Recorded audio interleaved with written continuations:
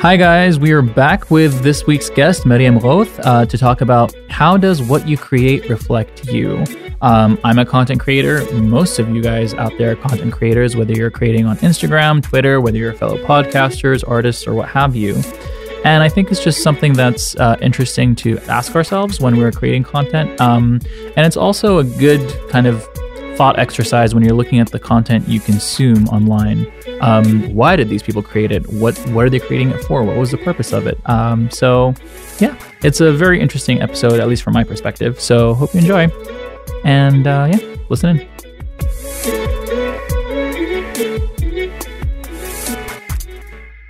And we're back with Mariam. We literally just took a 30-second break because we were like so in the conversation, and I actually didn't want to take too long of a break because I'm really into this conversation. So we'll start with question one. How has what you've created reflected you so far? It has reflected the layers below the ones I have peeled, but I think there are more layers I have yet to uncover. And I think what I have uncovered, at least, reflects my fears, my struggles, my desires, my curiosity. It's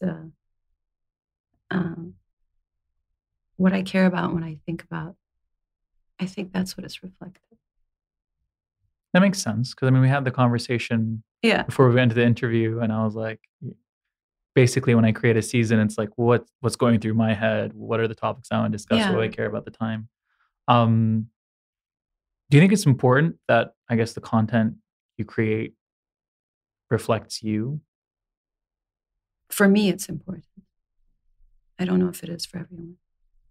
And why is it important for you, I guess? Because what I consider to be truth is important to me. That's it, really. I think it's just because truth is important for me. Okay. Of course, there's a whole argument around what is the truth and is there such a thing as the truth, but it's your truth at that moment. Yeah, what I consider to be truthful. I guess the question is because, I mean, now with everyone being a content creator at this point, right? In one shape or another, whether you're big on Twitter or on Instagram or YouTube or you're an artist or what have you. And I guess with everyone being a content creator, do you think that the people, regionally creating content, do you think the content reflects them as people? No, I don't. And why do you say that? I think the content we create reflects it reflects our motives. It reflects what we want to achieve. It reflects what we want to resolve, see more of or less of. It reflects the solution, our solution to the problem. I think that's what it is. And what's the problem? Well, it depends. I mean, right. I don't think everybody's very cognizant nor honest about what the problem may be, but some are motivated by money, fame, belonging, reflecting a persona that closely aligns with the image they wish to portray. I am a badass, I am a messiah, I am whatever that may be, because that is their solution to the problem. Others are motivated by discovery, by truth, by connection, and because that is their solution to the problem. But I think it will, each artist comes with or will express his work through a medium, a genre that suits him. Some, it could be comedy, podcasts, expressing hard facts like the impact we have on our planet, whatever it may be. But I think it differs from one artist to another, depending on the skills that they have harnessed as a result of their direct experiences. But no, I don't think the content we create reflects who we are. I think it reflects the solution to what we're trying to be. To the problem that we feel. I mean, whatever that problem is. And I actually think if you look a little closely and mindfully, you'll be able to detect what that person's problem is, whether it's a sense of abandonment, whatever it may be. I mean, Hitler is a great example. I love you referencing that guy in so many different conversations, but I think his problem was a sense of inferiority. His solution was to be a savior, the guy who was going to cleanse the race and put an end to the suffering. I think his motivation was power. And I think his medium was politics. But you won't see so directly that his problem was a sense of inferiority. Right. So I don't think everybody is very clear on what their problem is, nor honest about it. But you can see what their solution to the problem is. Through the content that they're creating. Yeah. Interesting. So when creating a piece of content, how do you, in the process, cultivate awareness of the impact that piece of content could have? Because I mean, in part one, we discussed how what you create impacts people differently, depending on who they are and depending on what you're creating at that moment. So how do I cultivate awareness? By paying attention to how I feel. If I feel expansive and that I'm paving the way to a more truthful and integrated sense of self, even if what I'm integrating into my conscious awareness is self-destructive traits about myself, then I know I'm on the right path because it's honest. And there's something very empowering about being honest. If I stray from the path, then I see it as an opportunity to figure out what went wrong with my compass and actually write about it. Interesting. Yeah. But no, I think see that, yeah. Like I don't create. For me, creating is an existential remedy. It's a way for me to make sense of my existence. It's not a way to heal or become a better person or be loved or fix what went wrong. It's really a way for me to exist, to know how to exist in this world. It's kind of your wayfinding. It's yeah. Good wayfinding. I'll use that next time. Yeah. No, I get that because I think like when I'm creating in the podcasting space, for example, I feel like you said very expansive. I love it. I call it like painting with sound, especially when we're doing some of our more creative work. But then, for example, when again we're a company, so then we have like social media and like Instagram and Twitter and all of that. And when I'm working on that, I just feel like death because it's just so not anything that I feel linked to or related to or it doesn't feel authentic for me as a way of expressing myself. Yeah, I understand. And so for me, I just find it extremely draining and unnecessary. And it's usually like, it's like putting gas in my car. I do it because I have to. But if I didn't, like my car just ran itself, that would be great. You know what I mean? So no, I get that. Abandon the car and just go cycling. Oh, trust me, the abandoning of the car is happening very soon. It's happening very soon. Okay, so this is a question that I really wanted to kind of bring up because it's something that sounds scary.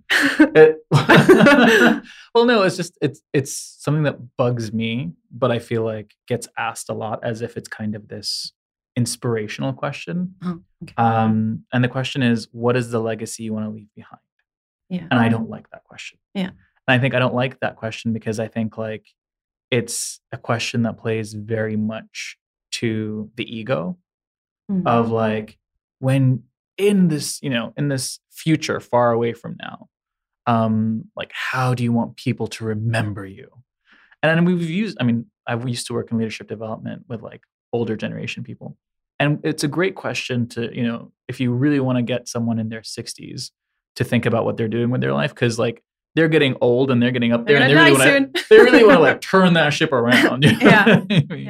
But I hate that question, I think, for people like in our generation, because I think it's so much about the ego of like, oh, how do I want to be remembered? And I think a better question would be like, I'm one of those people that likes to think of like, what's the impact I'm creating like right now, every day, rather than like, what do I want to be remembered for when I'm dead and like decades from now? So I guess my question to you is, legacy versus impact, and what are your thoughts on that? Well, when it comes to legacy, I often wonder what's the point of legacy if I'm not going to be around to enjoy it. Um, when it comes to impact, again, I think of the impact I'm having on my life, not so much others. Okay. Yeah. So if I am being true to my path, if the discovery of what seems true to me is what I want to do, and the creative expression of it feels true to me, then I'm assuming it'll have a ripple effect anyway, on others. But I tend to think of the impact what I do will have on me, unless it's harmful, of course. So, I mean, there's certain things that I'm pretty clear on as I stand today. I mean, I won't promote Coca-Cola no matter how much they pay me. KFC, I won't promote it no matter how much they pay me. But where I stand with right and wrong is constantly evolving. Asked me a few years ago, maybe I would have, So I take it back to myself again, because I think if I could summarize the impact I want to have on my life, it would be to have more moments of being than non-being. Those are Virginia Woolf's words, not mine. Okay. I was not good. Thanks for the quote. Yeah. I'll use that. But how did you go about figuring out that's the impact that you wanted to have? What was that? There's something that feels a little self-important and pretentious about thinking the impact that I'm going to have on other people. Like I'm this, big deal. I think that's part of it. I think the second thing is I don't want other people to influence what I create. I don't want their praise to influence what I create. I think that's the second reason. And I guess, what was the process? The reason I ask this is because, and the reason I ask about the process is because I think about how I was in my 20s, let's say, and the ego that came with the impact I wanted to leave on the world, right? Because you have to leave a legacy, and you have to leave an impact, and you have to build this, and you have to affect this many people, and all that. Yeah. And then I look at my life now, and like I'll be, I don't know, hanging out with my friends and playing with their kids, and that means more to me than, like making their kids giggle means more to me than anything else. You know what I mean? Yeah. And I think it's just that that removal of ego, and that removal of sense of I'm going to leave my mark upon the world. And you might very well do, but I try not to think about that. I just think about how I feel when I'm in the process of creating. And so a lot of what I do, in fact, many decisions I take are driven by what will enable or what will optimize the quality of my ideas. That's, everything is ruled by that. We'll optimize the quality. So what's, for the listeners out there, what would be a takeaway for them when they're thinking about the impact, or how to figure out the impact that they want to kind of create? I might not be the right person to ask, right? But you're the one here in front of a mic, so I'm going to ask you. Leverage the moment.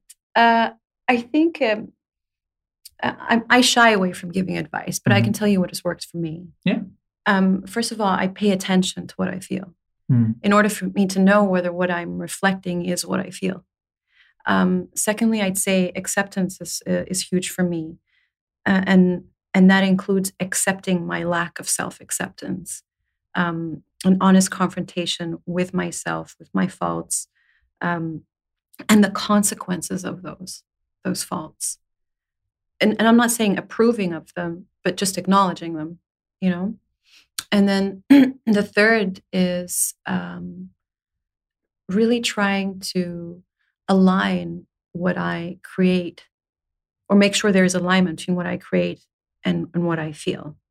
Because we pick up a lot from our surroundings, and I try to make sure, or at least I pay attention to whether what I'm releasing reflects what I feel, or am I adopting a trend or the socially prevailing persona of our time.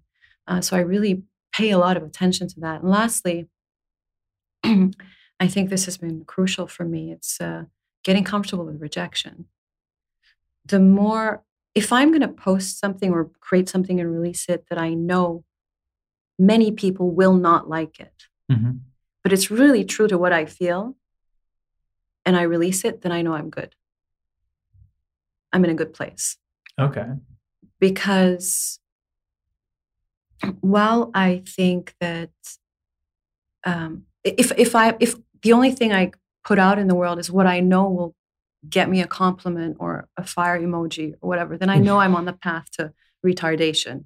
Right. You know, so I'm not against seeking validation. I think we all do in different ways, but it cannot be the driving force for me. It cannot be the place from which I create.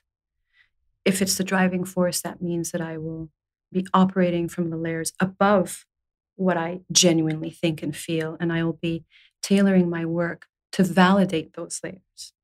So I pay attention to that. You know, in some cases, I'll discover that there are elements of validation seeking in what I'm doing, and so what I'll do then is kind of rearrange its place in the grid, make sure it's on the bottom of my priorities. And in the event where it's too late, I've already shared something, I'm like, shit, that was coming from the wrong place. Yeah. Which, to be honest, hasn't happened in like years. But in the event that it does, that's when I say, I actually beat myself up about it. So that's why I'm saying this is not advice. This is what I do. And I try to learn from it and figure out, you know, what is it that I'm needing? And then I use that as an opportunity again to write about it.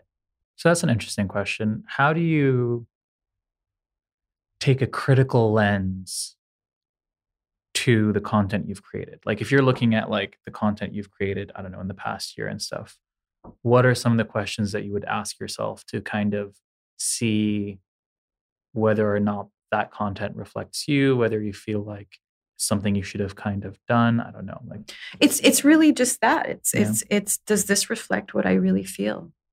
And if I've posted it a year ago, did it reflect what I felt a year ago and not today? That's fine. But it reflected what I felt then.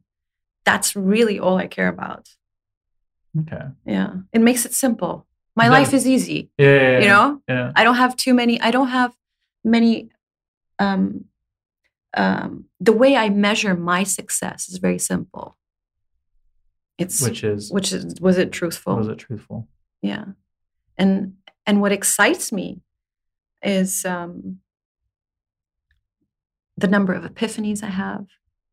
These are the ways I measure my success. You know, how I felt, like how far into the river of consciousness did I swim, and the thrill of converting or transforming a conundrum into a lucid art form. You know, that's what I get off on. That's amazing. So any last advice for people who are creating content out there, or before we jump into our last 3 questions? No, I don't really like advice. That is true. You have mentioned that. What made a huge difference for me was really getting comfortable with the aspects of myself that are not would be considered disagreeable. It's still those things I mentioned: paying attention to what I feel, acceptance, aligning my content with what's true to me, and lastly, getting comfortable with rejection. So those aspects of yourself that would be considered disagreeable, how did you go about kind of tackling those? I don't think I tackled them. I simply acknowledged them and acknowledged the consequences of them. So I recognize that what I'm creating is not going to win me a lot of brownie points. It's not for mass appeal, like I had mentioned earlier.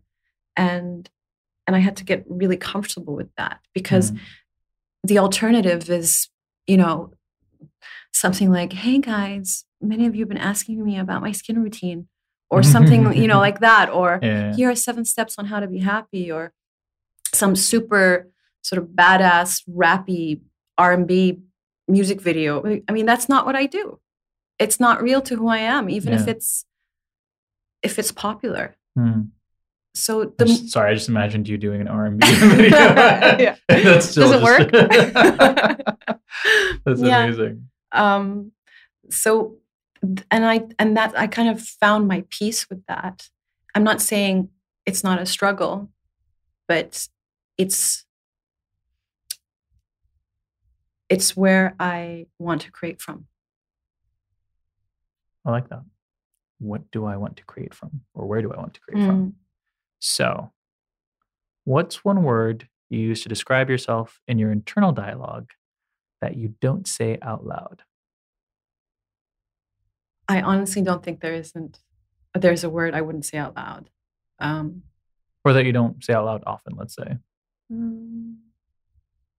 Lately, it's been dumbass. But I tell you why. Okay. I have incorporated a brain training app into my daily routine. Okay. It's called Lumosity. Interesting. And what it does is improve your attention, memory, problem solving, speed of processing. And so, yeah, I've been calling myself a dumbass quite a bit lately because it's quite challenging. Because you can't No, there's some things. Yeah, some of it are different. Like it comes in stages and levels, and so I've been playing it almost daily. I've allocated a chunk of my time to it. Why do you feel like you need to work on the brain training? For me, I feel like Dubai dumbs you down. Wow. Okay. Yeah. So. I want to prevent that from happening. Okay. But I also enjoy it. Yeah. I mean, if you're going to play a game on your phone, it might as well give you something. Yeah, it's on my laptop, actually. Oh, really? I take it seriously. Oh, wow. Yeah. Damn. Interesting. All right. What's the side of you that you would like to step into more? One is activism.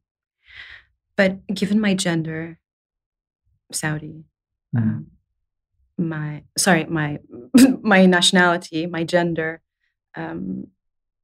my country of residence, I'm being mindful with that. So the second thing I'd say is I'd like to step into my body more. I don't feel grounded in it. I think I've traveled too far away from it, living in an ethereal space of the non-physical realm of creativity and mystery and particles and atoms and epiphany. I think eats away at your muscle mass. In that you run the risk of disintegration if you don't have an anatomy and if you don't function as a physical body in the physical world. You run the risk of disintegration because you don't have enough matter to pull you down, to moor you back to the harbor of life. It's hard to be present if you're constantly just out in the ether almost. Well, it's so much more enjoyable being in a contemplative state of mind, playing with the gods, Yeah. But as Ernest Becker said, we are gods with anuses. I'm loving the quotes. You mentioned, I guess, your location and your nationality and things like that. But you used to be in the UK, if I'm not mistaken, right? What kind of, I guess, what's keeping you here if you feel like you're feeling restricted here? Well, I've created a nice little haven for myself. I have a wonderful garden. I don't really see many people. I have a cool creative space. I even have a little recording studio. So I've made it work for me for now. But the reason I'm here is partly because I'm with someone who needs to be here for now. Okay. And I have a couple of pets, and I don't want to be, I don't want to just move them unless, we found the next destination. Right. We're going to stay there for a while. Makes sense. But also because I think the reason I at least came, it may not be the reason that keeps me, but the reason I came is it's fertile land here, Yeah, it's a great place to grow. And the last question is, what's your favorite childhood memory and why? That's a cute question. In my childhood, when I lived in Ibiza with my father, and many of the elements were there. The color of the soil, the smell of trees, the sea, ice cream kiosks everywhere. In a sense of independence, I was independent from a very young age. I'd look forward to going and buying breakfast for my dad, or custard-filled pastry, and lots of animals around, and friends, cousins. I drew a lot. I danced a lot. Wow. So, at what age was this? Young. Well, we've been going back and forth. We had been going back and forth for quite some time throughout my early years of my childhood, but I'd say between the age of like 4 and 7, especially. Okay. And I'm very grateful to those years because they give me something to fall back on, or they give me a good reference point to what a good life feels like. Okay. Yeah. Amazing. Well, that's it. Thank you. We're done. Thank you so much, Mariam, for joining us on this episode. Thank you. And sharing so many interesting quotes and thoughts that I'm going to be reusing over and over again. By the way, the Virginia Woolf one wasn't a quote. It's just I used some of her words. So okay, cool. Rephrased. Cool. All right, I'll remember that. So where can people find out more about you? Of course, we'll put all the links, but just so for those listening. It's through my YouTube channel, also through my Instagram, but I just want to manage expectations. I'm not very active on it. And also through my website. Okay. All links will be in the episode description for anyone who wants to check it out. Thanks to everyone for listening. As always, I love your comments and messages, so keep them coming. Be sure to subscribe to the podcast if you haven't already on Apple Podcasts, Spotify, Deezer, and Rami, or wherever you're listening. And this is the season finale, guys. So I can't say join me next week for another episode because this is it. So take care. Bye. Oh, bye.